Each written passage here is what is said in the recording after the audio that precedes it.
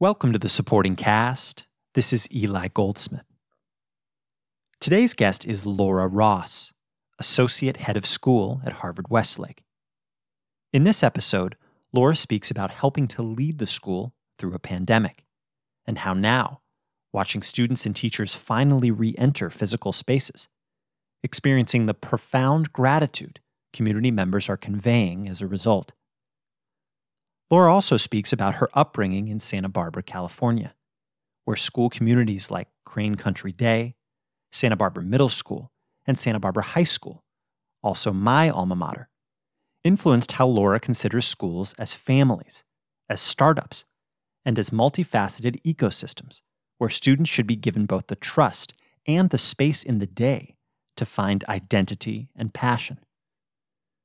Laura also takes us through her long and varied career in schools, from working in college admission at Stanford, Scripps, and Columbia, to her independent schoolwork at Convent of the Sacred Heart in San Francisco, St. Stephen's Episcopal in Austin, and Greenhill in Dallas, before arriving at Harvard-Westlake in 2017 to run the upper school.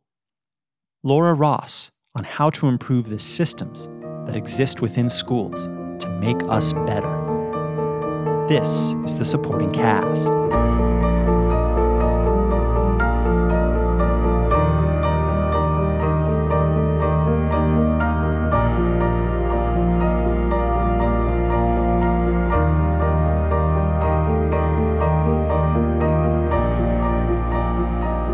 Laura Ross, welcome to the supporting cast.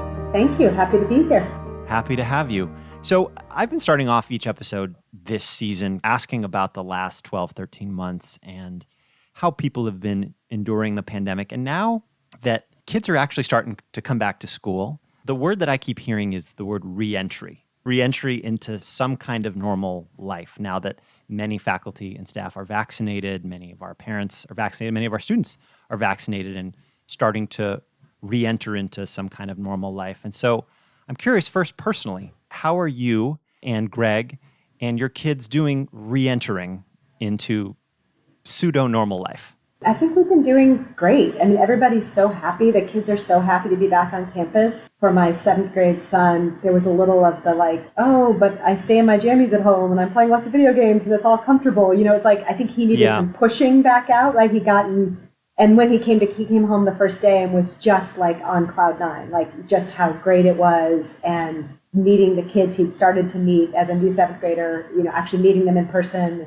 And then our 10th grader, she couldn't wait, you know, there was no hesitation. She couldn't wait to get there. And it's been really nice. And, you know, I think for Greg, meeting his kids in person, you know, and actually interacting in a classroom. You know, it's hard. Teaching with a mask on isn't the easiest thing in the world, right? But at the same time, being able to read the body language and cues and things you couldn't do before, saying it's kind of this trade-off, right? Like you can't see the facial expression, but you see all the body language. It's like a switch. Like you had one and not the other, and now you have the other one, which is really, think about that. Wow. But kind of a classroom dynamic. I talked to another teacher who was saying, just when you ask a question and you watch the way like people's bodies shift, like they'll like shift to a certain person who they think might say something, or kind of someone will start to talk and you see another person's, that was all missing, you know? And it's those cues that teachers use. So sorry, I went off the personal into the educator mode, but that was going to be kind of my next question. Is how are kids re-entering at Harvard-Westlake and teachers as well? Yeah, I mean, today I'm here with the seniors. They start to come every day for the rest of the school year next week. And I was just talking to a senior who has a 7th grade little sister who I know well, and she was also a little hesitant to go back to campus, kind of the, what if it's awkward? And he said to her, you are going to be grateful for every single day you get to have on this campus. Like, so you need to go. Like, I'm a senior. I'm telling you, you will be grateful. And he said she went and had a great time and is now so happy to be back. But it was just so nice to hear, you know, one of our seniors say that to a little sibling. Like, trust me, you're gonna treasure every day you get to be on campus. That's so interesting. And might that be a byproduct of this? We've thought that we might be more grateful for having this community when we haven't been able to have it in the same way. And I was on campus today as well, had an outdoor meeting with some colleagues that we had not had in over a year. And I walked by some students, and students don't know me as well because I'm over at the middle school and I'm in the advancement office. But every student I walked past smiled and said hello, even if they didn't know me. There just felt, there was a sense of happiness and gratitude kind of in the air. Yeah, it will be interesting, right? Like any disruption, how long it will last, what the permanent changes will be. How do we work to ensure that what we've learned keeps some permanence? Yeah. You know, the thing about schools that are so interesting to work in is that you work on things and then every couple of years you have to start over because kids are gone. It's a new generation. And so once kids are gone who've been through this, like how do we ensure people continue to recognize how lucky we are to have this opportunity to be together in this place? Yeah. I got an email actually from a junior today out of the blue that was just saying thank you, just a sort of a thank you email for, our work on DEI and anti-racism and our work to get kids back in the pandemic. And she said her church had hosted some sort of event and she was just talking about how she was just so grateful and surprised at how happy she was to come back to Harvard-Westlake. Like other kids were saying, oh, I don't want to come back for this reason, or this is really hard at my school, or this has been, she said, it's just unbridled joy to come back here, And she's like, I hadn't really thought about it because I forget sometimes that I'm at Harvard-Westlake. And so I'm so lucky to have that. Yeah. So it's just a really sweet, lovely, unsolicited email that I got today. You mentioned our anti-racism work and DEI work. And one thing we've also discovered over the past 13 months is that some people view these issues schools are wrestling with through the lens of partisanship or their own politics. And that's true in all sorts of areas, not just schools and not just this work. Janine Jones has reiterated many times that this is not partisan work. This has to do with an actual school community, with actual school kids going through actual issues that we're trying to address and solve. Can you, in your own words, talk about, aside from the lens of partisanship, why do we do this work? Why is it so important? Well, I think, it all comes back to our goal of having every student feel an equal sense of belonging at Harvard-Westlake, right? And we have evidence that has not always been the case and that it's our responsibility to try to ensure that is the case for all of our students. And so think about the opportunities at Harvard-Westlake are extraordinary, and we have to make sure that every student feels in a position to take advantage of those and feels like they are as much at home here as every other student. And that's not easy work. And I think also, as you said, in a national moment that is so polarized, when you really are talking about uncomfortable topics about the ways in which our country has maybe not always lived up to its ideals and the ways that we could get better. Sure. Those are difficult topics, right? And we are one school, right? It's one tiny microcosm of larger societal forces, and so I think helping our kids kind of grow their understanding of what it's like to walk through the world in someone else's shoes, right? To understand that not all of us experience the world in the same way is really powerful. And really, I think those are skills that our kids have to learn when they think about going out into sort of multifaceted global workforce. And as they think about how to approach the pressing problems in the 21st century, it's not just, I think it is important, obviously, that our kids feel this sense of belonging, but it's also important skill building work, right? To prepare every kid at Harvard-Westlake to be ready to take on the problems that many of which, sadly, our generation has left them with in a variety of ways. So it's to me, it's central to the work that all schools should be doing to ensure that this next generation is able to heal some of the divisions and the issues that we see around us. That said, it's also diversity, equity, and inclusion. And some people look at Harvard-Westlake and say, equity. Harvard-Westlake is an incredibly fortunate place to create extraordinary circumstances and an extraordinary environment for its students. You and I went to the same public high school. Yeah. Our high school experience was nowhere near the experience that Harvard-Westlake students have in certain ways. And so how do we wrestle with the idea that we are trying to create degrees of equity on our campus while we are also acknowledging that we do have privileges that not every other student has, particularly public school students? And I know you're going to teach a course next year on public education, so I'd love you to talk about that as well. Well, I think the goal, you're right. When I think about, say, for example, the piece that Caitlin Flanagan wrote for The Atlantic, there's a powerful argument to be made that it's true that independent schools in this country, right, replicate a lot of the sort of power dynamics and status quo. And you could make an argument that if you got rid of every independent school in the country, maybe it would help to be the catalyst that help our public education system get better, right? If every parent in America was in the same system, which is, of course, a part of why the founding of public schools happened, right? The idea that to have an educated citizenry, that they all should be invested, right, in this common education system.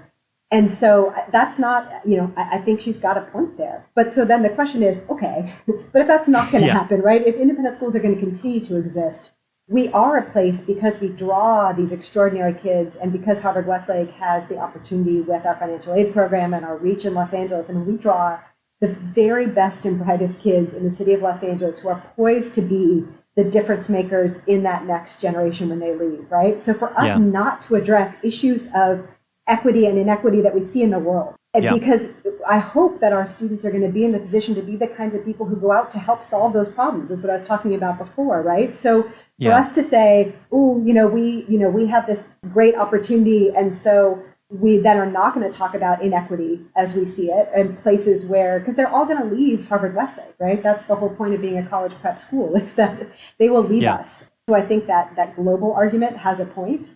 I think that the question is, let's accept if that's not going to happen, then what's our responsibility to our students? Yeah. But now I'd like to get to you and your upbringing. You and I both grew up in Santa Barbara. Yeah.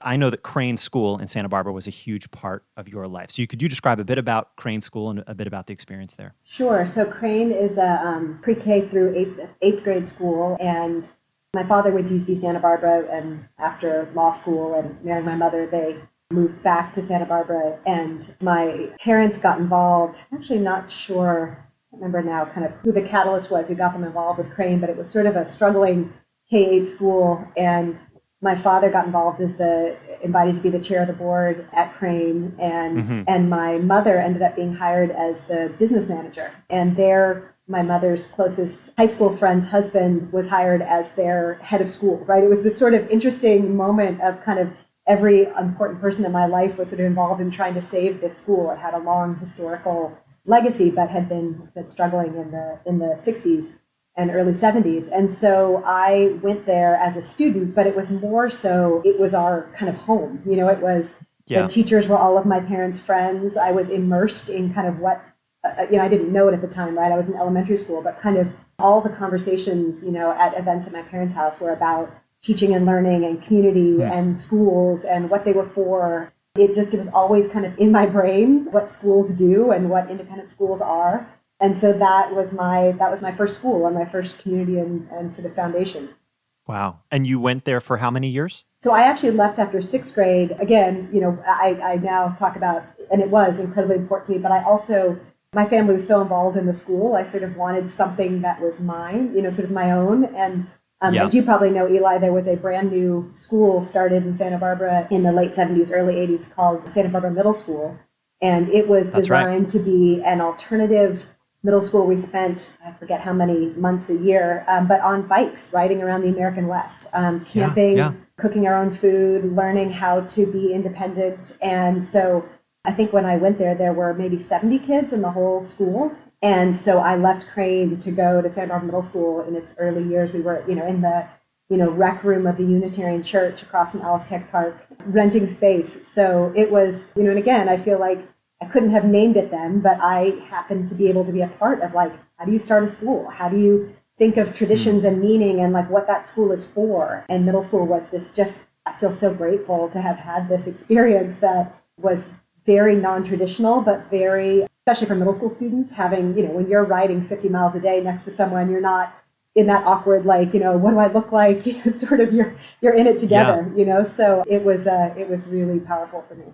That's interesting. Yeah. So Crane was this very stable environment, this real community, and you had people over at the house, and it was teachers and administrators, and you were part of this ecosystem. And then at Santa Barbara Middle School, it was entrepreneurial, sort of, right? It was new. Yeah. Yeah. And it was mine, it was kind of, it was my choice and that's not my family. And then I left to go to Santa Barbara High School in ninth grade. So then I went to the big public high school in Santa Barbara, which was also, which you went to school, so you know it too, but a totally different experience than both those first two. But equally, I had a really positive high school experience. I loved my time at Santa Barbara High. And, I played soccer and I sang in the choir and I did student government. And I think I was able to build a lot of confidence from coming from these smaller places where I had a voice And so it seemed very natural to me then to get to high school and be involved and have a voice. But there was a teacher that I really liked. He taught this humanities course that was it was kind of the first intellectual experience I feel like I had in high school, like something that was like, oh, this is something different. That wasn't sort of a requirement. And so I invited him over to dinner at the house with my family because, of course, like teachers are always at our house. And my little brother, who was in 9th grade at the time, I think I was in 11th grade, was like, why is this happening? And the teacher said I was the first student who'd ever invited he and his wife over to dinner. Wow. And again, it just sort of, it didn't occur to me, like, of course, there's a teacher I love. I want him to come over. Like, that's what happens in my household. So, it's just kind of a funny, again, I realize how much it's all, things you don't notice till later, like the trends, that kind of being around educators has just always been my favorite thing. And you were head of the upper school before becoming now associate head of school. And is there something about the Santa Barbara High experience or you remembering your experience as a high school student that you think about when your office is still in the upper school and thinking about kind of that age of adolescence? I do. I think because, and I was, like I said, I was very involved at Santa Barbara High.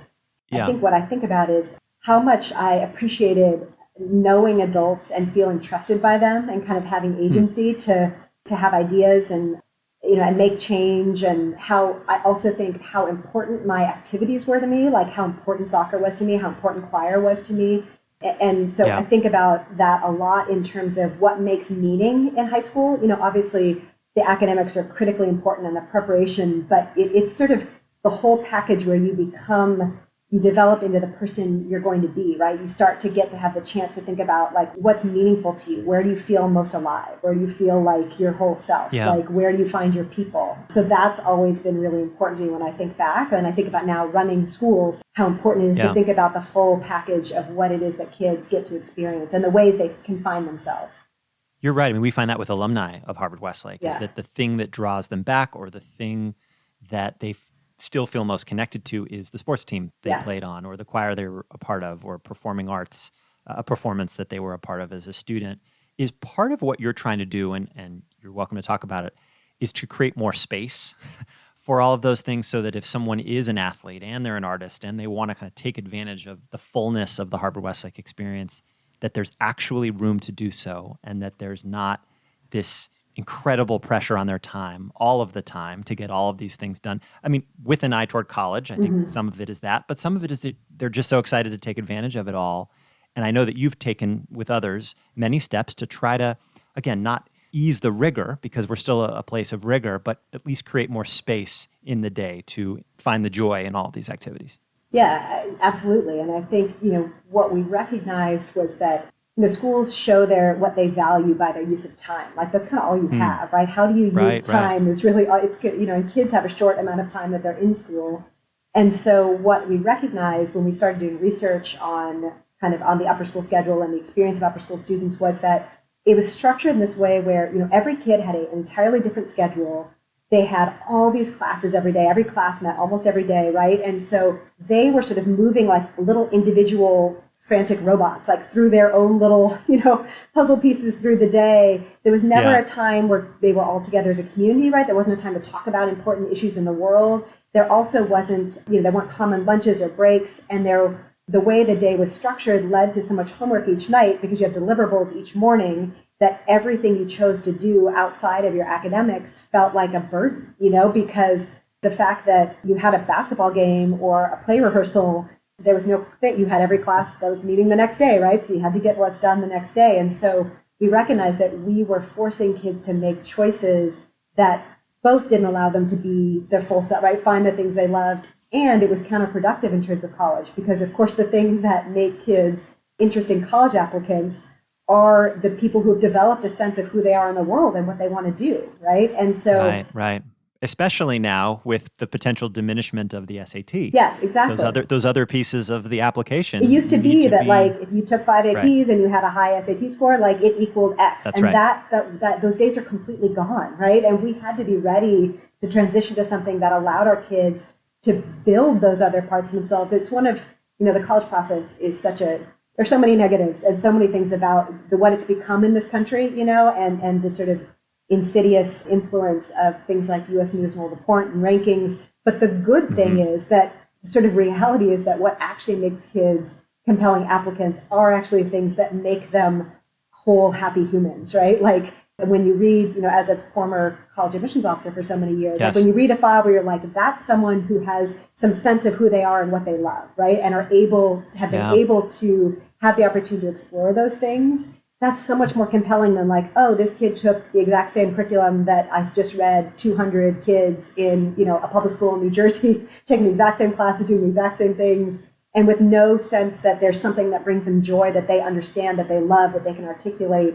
So that's actually the piece that it's hard for people to wrap their minds around. I think sort of that sense, it's easier if you think there's a formula, right? You take X, Y, and Z, you score X, Y, and Z, you get X, Y, and Z. And so I think that's unsettling. But in the end, the changes we made, we think are both healthy for kids and have the added advantage of helping them continue to stay competitive for the top colleges as they evolve the kinds of ways they're looking for kids.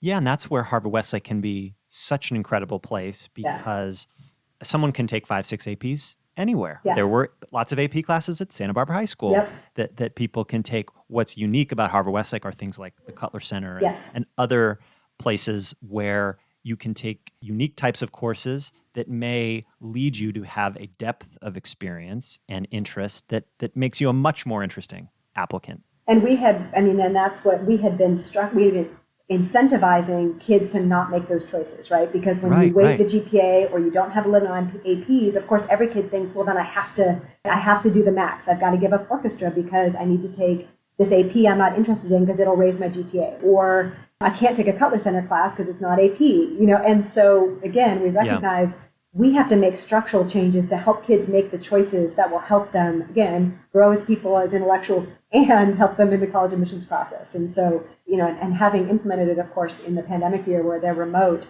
the feedback we've gotten from the upper school students is so positive, even in that way, that we think, oh my gosh, I can't wait till next year when they're actually living it in person, and that they now feel like they have more opportunity to really dig in deep during a class period, fewer transitions in a day, and just that sense that every night doesn't feel like such a grind. Those two things by themselves. And for teachers, frankly, they have fewer classes to prep for each night, right? And so they're able to have more time to be creative in what they do in the classroom, to be able to meet with kids. It works. I want to say it's positive in both for adults and for kids. So after Santa Barbara High School, you attend Wesleyan. Mm-hmm. And what was that experience? And I should mention, you're now a trustee at Wesleyan. I am. As well. Yeah. So I was a soccer player at Santa Barbara High, and both my parents had gone to UC schools, and so we didn't have really any experience, with sort of liberal arts colleges on the East Coast. But my parents were incredibly supportive of me looking at something different, and I wanted to keep playing soccer, and I knew I couldn't play at a D1 school.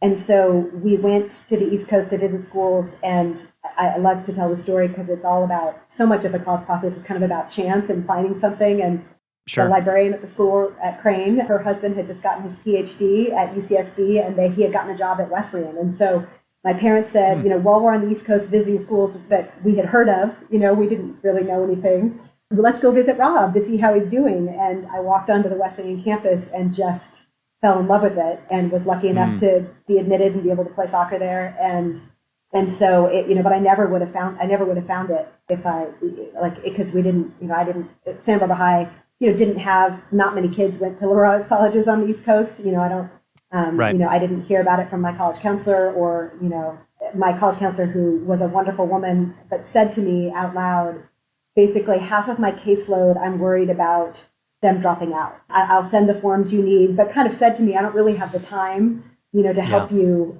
And, couldn't, and I mean that in the nice, it was not a criticism of her, but it was the reality of what she was dealing with.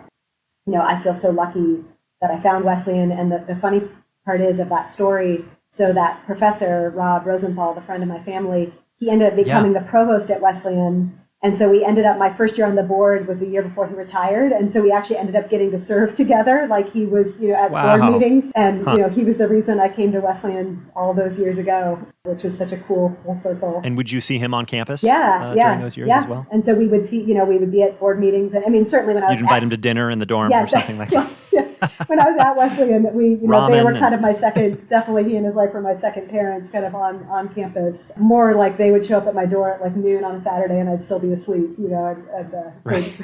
Right. So we stayed close all these years. And I should mention last week's guest on the supporting cast, D.B. Weiss, also went to Wesleyan. And you and I were talking about this before we got on, and turns out you were classmates. I know. I'll have to look him up. I didn't know that. I mean, Wesleyan, luckily, it's bigger than your kind of traditional liberal arts college, which was one of the things I loved about it, because I was continually meeting new people each year, and I was very, very grateful for that.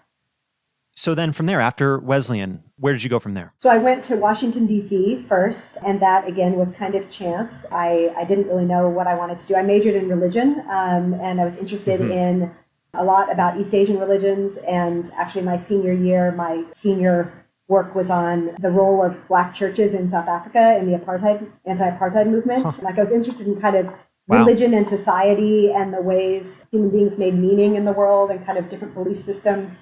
So I didn't have a major that really led to, unless I wanted to go get a PhD, some particular career. Yeah. And I remember so clearly, I sang in the gospel choir at Wesleyan, which is called Ebony Singers.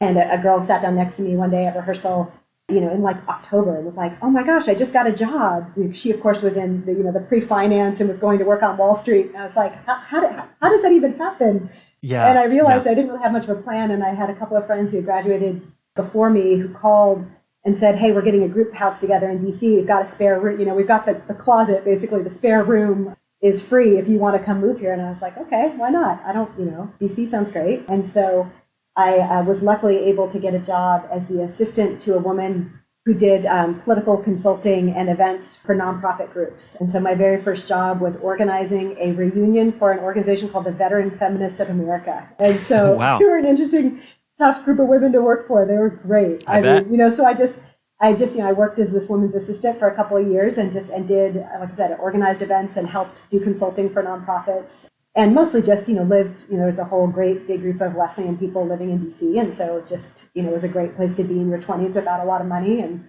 people were doing interesting things. And, I did that for a couple of years, but I recognized pretty quickly that I felt like the work being done in DC, while important, it didn't really speak to me because it wasn't in a community. It was like you're helping people, like you're helping fundraise for a cause.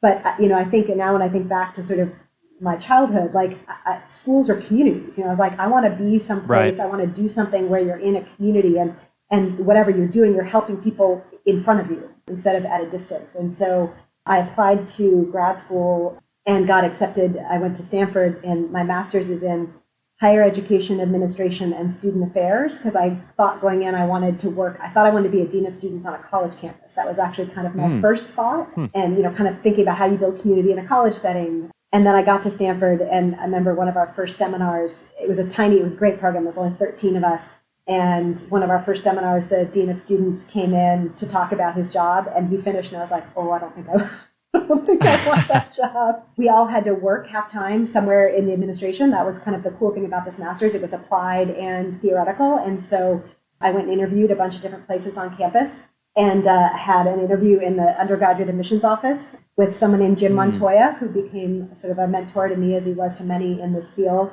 And we interviewed for, 15, 20 minutes, and he said, admissions is a place for you, and offered me a job. And so I got to work in the undergraduate admissions office for that year, learning the field and the trade, and just loved it. So that was my first career. It's funny, Sharon Kuzio has a similar story about being a student at Stanford and doing work study in the admission office, and suddenly. And what did you enjoy about it? What was appealing about it in the way that working in DC wasn't? So I felt like, okay, I can be on a college campus, but I loved talking to teenagers as they were trying to figure out what they wanted to do and be. I realized that getting to travel around the country and go to different high schools and meet kids and talk about, your school and what it might have to offer and see if it was a good fit. I just found that I loved all those conversations, and I loved reading the applications and figuring out, how do you put a class together? How do you try to figure out if someone is a good fit for your school, is ready to succeed? What are all the considerations? I just found that work really, really fascinating and compelling. And so that's how I started and kind of what got me interested in admissions. And then I went to work at Scripps College in Claremont in the admission, undergraduate admissions there. And then, that was my first tour in LA. I lived in Pasadena, and I was sort of miserable. Again, having lived, you live in a big group house after college and you go to grad school, and I'm living in a tiny apartment in Pasadena. I was traveling 4 months a year. I didn't know anybody in LA. All the people in LA were, I guess, like D.B. Weiss, like in the entertainment industry. They lived on the West Side. Like I didn't, that was not my world. But I had a lot of friends in San Francisco, and I applied for a job as director of college counseling at Convent of the Sacred Heart High School in San Francisco, and was lucky enough to get hired and to teach. I taught social ethics, so it kind of was the first time I got to bring my religion major back. I got to start teaching and being director of college counseling. That's an all-girls school, is that right? It's an all-girls school. There's a network of Sacred Heart schools around the country, really wonderful. Right. Wonderful schools, and those nuns were really good at real estate. So it was in this gorgeous mansion in Pacific Heights called the Flood Mansion. So I moved to San Francisco, and then once I got to working at Convent, I recognized very quickly, oh wait, this is even better than admissions, because now I'm in it with these kids and their families and trying to help them figure out, what do I want, right? I'm not just repping one school. I get to be, in the work with the kids and families. And so I realized that being on the high school side, and again, in college admissions, like, you recruit these kids, you read their applications, you fall in love with them, and then they break your heart, right? And like go somewhere, then they go somewhere else. And you don't always stay as connected to them. And you don't always stay as connected, because then you have to go recruit the next class, right? They all arrive and you leave to recruit, right? So I just realized that like that sense of community I had always sort of, again, putting it all together now, later, I think I was seeking. I was like, oh, in schools, you can find that. So I went to the college counseling side, though then I took a detour back to admissions. I worked at Columbia in the admissions office for 5 years, partially because my then boyfriend, now husband, Greg, who teaches at Harvard-Westlake as well, was living in New York. We both went to Wesleyan, and I was in San Francisco. And when I applied for jobs in New York, I ended up getting hired at Columbia. So I went back to the admissions side, which again, I loved. I loved Columbia. I loved that office. I learned so much. But once our oldest child was born while we were living in New York, and I recognized that I wanted to be back in a kind of more, a smaller high school environment, more tight-knit community. And so you and Greg met at Wesleyan when you were undergrads, and you stayed together that whole time? No. Connect? No, he was a senior later? When I was a freshman at Wesleyan. So we actually didn't really know each other, but we had a bunch of friends in the middle. And so he lived in D.C. when I lived in D.C., but then he got his MBA at UCLA while I was out at Stanford. We were just friends. We just stayed friends, and we didn't start dating until 1998. So a long time after college. But the Wesleyan Mafia is strong, as they call it. There's, we are a lot of really close-knit friends. So that's how we knew each other. And so you were at Columbia for 5 years doing college admission, and you had a child, and so you're thinking, I want to go back into the independent school world. Greg had been working in the entertainment industry, which was where he had always worked, and then he had a sort of revelation that he wanted something different, and so he actually left the entertainment industry and became a math teacher. And so we realized that he was now a teacher, I could work in a school, and so we could also create a life for our family where we have more time to be parents and work. So having more flexibility in the summers, being on the academic calendar. And so we ended up moving to Austin, Texas, and taking a job at St. Stephen's Episcopal School in Austin, which is a boarding and day school. Greg, my husband, went to boarding school, and we loved the idea of raising our kids on a boarding school campus, which is kind of like a commune. Everybody, all the boarding faculty living together, raising their kids together. And so we were there for 7 years. We were, both of us, dorm parents, coaches. I mean, when you work in a boarding school, like you do everything. Advisors. I taught a religion class to seniors. I created a new class called Creating Effective Social Change. So I got to start learning what it was like to create academic classes, and I was director of college counseling. So we stayed there a long time. And so is it from there that you went to Greenhill? Yes. So then when I was at St. Stephen's doing college counseling, so I'd now been doing admissions and college counseling for a total of, I think, 17 years. And I sort of hit this point where I felt like, gosh, I love college counseling. But I realized when I would talk to other faculty at St. Stephen's, the conversations I loved to have were like, how do we advise kids to take this class versus this class? And like, how is this program structured? And why is this way? Like, I was interested in bigger issues of schools and how they ran versus kind of my little piece of the world in college counseling, which I loved. But I started to want to, like, kids would come to me at a certain point with kind of their lives already set. And I was interested in like, well, how did you make that choice? Or like, why do we offer this program and not that program? And so I was lucky enough to be invited to apply to become head of upper school at Greenhill in Dallas, and interviewed and got the job, and was like, oh my gosh, like, here's my chance to really try to learn how to run a school, like all the things. And so we loved Austin. We had thought we never wanted to leave Austin, Texas. Austin is an incredible city, and Dallas was not high on my bucket list of places I ever thought I would live, but we just had this great opportunity. It turned out, again, to be wonderful. Greenhill's a really special school, and we both worked there, and our kids went to school there, and we were there for 5 years. And so then the job at Harvard-Westlake comes up. Not only an opportunity for you, but there was an opportunity for Greg to teach math as well at the middle school. What was it about Harvard-Westlake, the opportunity here? Obviously, it's near where you grew up, sort of.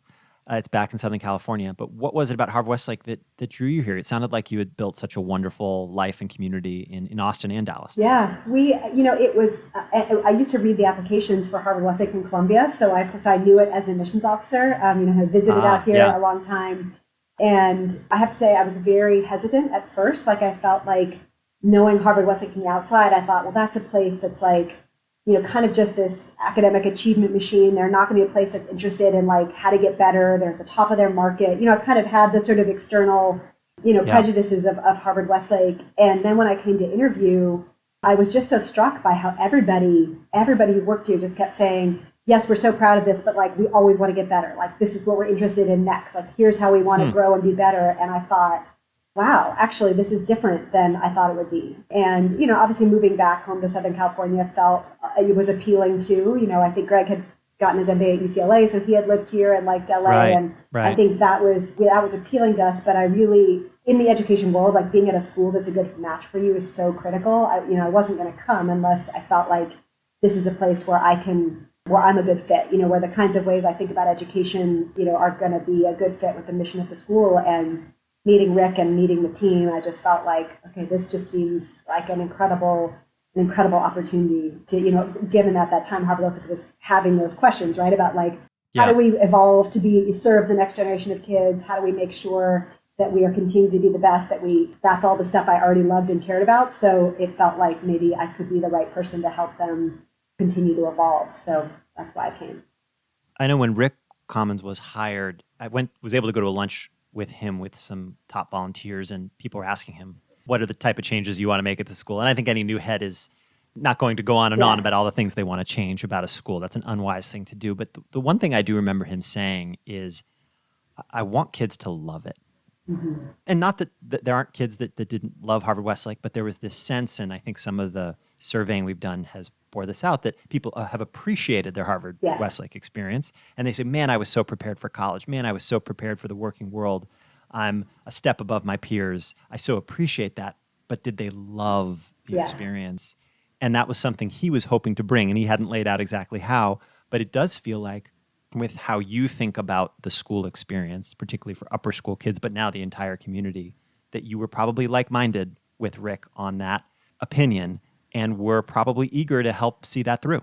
Absolutely. I mean, I think Rick, I forget if someone had said this to him, right, that Harvard-Westlake was a great place to be from, but not always a great place to be. That's right. And I think we're very unified in both, that we both feel like, school shouldn't have to hurt all the time to be great, right? Like, and that actually you can destroy sort of that sense of love for learning, right? Like when kids feel like they're just on a treadmill, right? It can defeat the purpose, right? We have these incredible teachers and this like broad curriculum and ways to inspire kids, and kids felt like, I see all this great stuff, right? Like I know that Harvard-Westlake has it, but I'm not feeling that joy, right? Because I feel like I'm just in this, like I said, on this sort of achievement treadmill. And so we thought there's got to be, like I said, we knew, and Rick, also used to, he was a college counselor. Like we both knew from our own professional experience that the world had changed.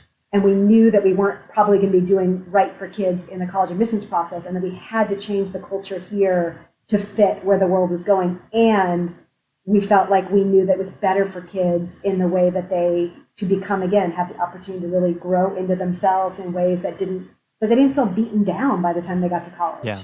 So it just, it was a really good working with Rick. I think we see the world differently in lots of really important ways. Like it would be probably dangerous if both of us, really thought exactly the same, but we are both driven by our belief that like Harvard-Westlake and what a top school should be is a place that certainly pushes you beyond what you think you can do, but also helps support you in all of the parts of who you are in high school such that you become a confident person across all of that. And so that's, I think we both believe that kind of to our core as educators. And so, I think that's helped us. And obviously we have an incredible team. I mean, you know that, you're part of it. The teachers and faculty and staff here, I mean, I always like to say that, like, you can't bring your B game at Harvard-Westlake because, like, everyone around you is bringing their A game all over the place, and that's true. That's really inspiring, like it's. And that's the DNA, by the way, I should mention that hasn't changed. I mean, that was there prior to your arrival. And I know I interviewed Tom Hudnut and we talked about the culture changing and so forth. And I don't mean to say that the culture before wasn't adequate, but that DNA of people bringing their A game was something that Tom helped to instill and that has been here for a long time. 100%. I mean, that was sort of, and that's where I think when we were making changes, people got nervous. Are you changing sort of the DNA of the school, right? And that's what people love too. I mean, part of why employees love the place is because you look around and everyone is working so hard and bringing their A game. And while you might think that could be intimidating or suffocating, it can actually be energizing and inspiring. Yeah, and so it's a question of how do you do that in a way that truly allows kids. Harvard-Westlake, it's not made for everyone, right? And that's, we're lucky enough to be in a city where there's lots of choices, right? And it's made for kids that really are like, I love learning and I want to go find some things I love, right? So it's a question of how do you help support them in that and help them figure out how to develop that in ways that, it would be a shame if Harvard-Westlake was just easy, right? Like, if it's easy, then anyone can do it. Like, the whole point of Harvard-Westlake is like, we're going to help you see that you can be more than even you think you can be. Yeah. That's like you said, that is woven in the DA from the founding. And that's incredibly important to this place. So now you were head of upper school for several years, and that was a broader role from when you were a college counselor. Now you've moved into an even broader role, which is associate head of school. So before we get to some kind of get to know you questions, what are you most excited about in this new role, taking an even broader view of the entire school, not just both campuses, but faculty and staff and students, and taking kind of the broader view of the school as a whole? I feel like this is my dream job, like the job I was made for. I feel so lucky to have it. Why is that? Because my charge is how do we, looking at our program and our adults and the way we design the curriculum, the way we support our teachers, like how do you ensure that you create something as a school that is the best it can be to serve the quality of kids that we have? And so when you're in a division head role, it's a more reactive job. Like, you're always, there are issues that come up. You're always kind of trying to solve. It's a tremendously difficult job. Kind of solve problems. And not that I don't solve problems, but I now, this job is much more kind of long, big picture, right? Like, what do we think about our hiring process? Like, are there ways we can make it better? Like, what do we think about the sequence of science courses? That's stuff that I find tremendously interesting. And I feel so lucky that I get to think about how to make the school better. And again, to be surrounded by this faculty and staff that are excited to do that are also thinking that too. That's just a real luxury. So I think I'm just most excited about, hopefully we're back, obviously starting the job in the midst of the pandemic, and that became a full-time job for all of us. So I feel like once we're back next year, able to kind of really think, we at the Fireside Chat, we talked about kind of the progress we've made in our visions, that Rick set or helped to create when he came in. So we're now at that point where we're at this great moment in the school's history. Like, okay, what are our next, what are the next 5 years? Those were visions for 2020, and it's now 2021. It's 2021, exactly. So I feel like I'm going into this job at a really exciting moment, right? Because we're going to start as a community to think about how have we made progress, on those goals? What do we want to continue working toward? Are there new goals we want to set? So I'm most excited about coming into this job at that moment. I should also add, we just hired a director of institutional research, which I think kind of along this line is probably going to be integral to your role, in that we'll be able to actually measure the progress we are making or aspiring to make in all these areas. Well, and I say this all the time too, right? That one of my favorite phrases is that there's no room for hope in schools. And what I mean by that is you can't just hope it's all working, right? Like, you need to be thinking in schools, like, well, what are the metrics we're using? Like, when we design programs, when we make change, we do things, how are we measuring how they're working? I am an idea person, and I love to think about systems and structures, but I need help and support, right, by someone who loves to think about the data and the processes and how we collect things and how do we use that to ensure growth and strength over time. So to get that going, we just hired a new person who I'm really excited about. So I think that's going to really help us continue to get better. To finish up, we have a few get to know you questions. They relate to Los Angeles, where you and Greg and your 2 kids now live. They relate to film, to food, and to climate, which are all areas that Los Angeles is known for. So first question, what is Laura Ross's favorite movie? I mean, not that I don't, is it like heresy in LA to say I'm more of a book and music person, so. You know what? We have a lot of music. Let's go there. We have a lot of music industry in Los Angeles as well. Who's your favorite artist? So my favorite artist is a singer-songwriter named Jason Isbell. Oh, yeah. You might know he was the lead singer of a band called the Drive-By Truckers and is now a solo artist. And I just think one of the best storytellers and songwriters of our time. There's a song called Elephant that he does, right? Which is incredibly powerful. Yeah. And his wife, Amanda Shires, is also an incredible musician in her own right. She's a fiddle player and she's in a country women supergroup called the High Women. So she's amazing too. But and if they tour live. So he's my favorite. Secondly, what's your favorite meal in Los Angeles? It could be out at a restaurant. Is there a restaurant that you and Greg like or something you make at home? There's sort of 2, in our neighborhood. We love to go to Casa Vega, which is like old school Mexican red booths, like been there forever, no windows. Obviously, not really been there since the pandemic. Not really pandemic friendly, but like that's around the corner from us. And that's kind of like our family comfort food. If we're just going to go out around the corner as a family. And then our favorite special occasion place is Redbird downtown, which is owned by friends of ours. That's, in the old, I've been there, yeah, deconsecrated Catholic Diocese of Los Angeles. So it's beautiful and the food is incredible. I mean, it's a special occasion place, but that's my favorite. Thirdly, what's your favorite place in LA? Could be a part of town or a street or... I think Griffith Park is probably, one of the most beautiful. I mean, what a treasure to have that in the city. I like to hike a lot. And so, I think Griffith Park is pretty amazing. But I also just love walking in our neighborhood, out in Studio City, Sherman Oaks, taking long walks in the neighborhood. I love to look at houses. So if I'm going kind of full park, I like Griffith Park, or just the hills of Sherman Oaks are pretty nice too. Lastly, I am a parent. As you know, I have a 2.5-year-old little girl, and we have another little girl on the way. You are the parent of 2 kids at Harvard-Westlake. My last question that I ask everyone is, what is your best parenting advice? Either that has been given to you or that you have as an original for me. I think for me, accepting your kids for the kind of people they are, right? And letting them grow into the people that they are meant to be. I think just that they come out who they are. You'll see with your 2.5-year-old, there's things you're going to see now that later you're going to be like, oh my gosh, we saw that, that was there from the time she was little.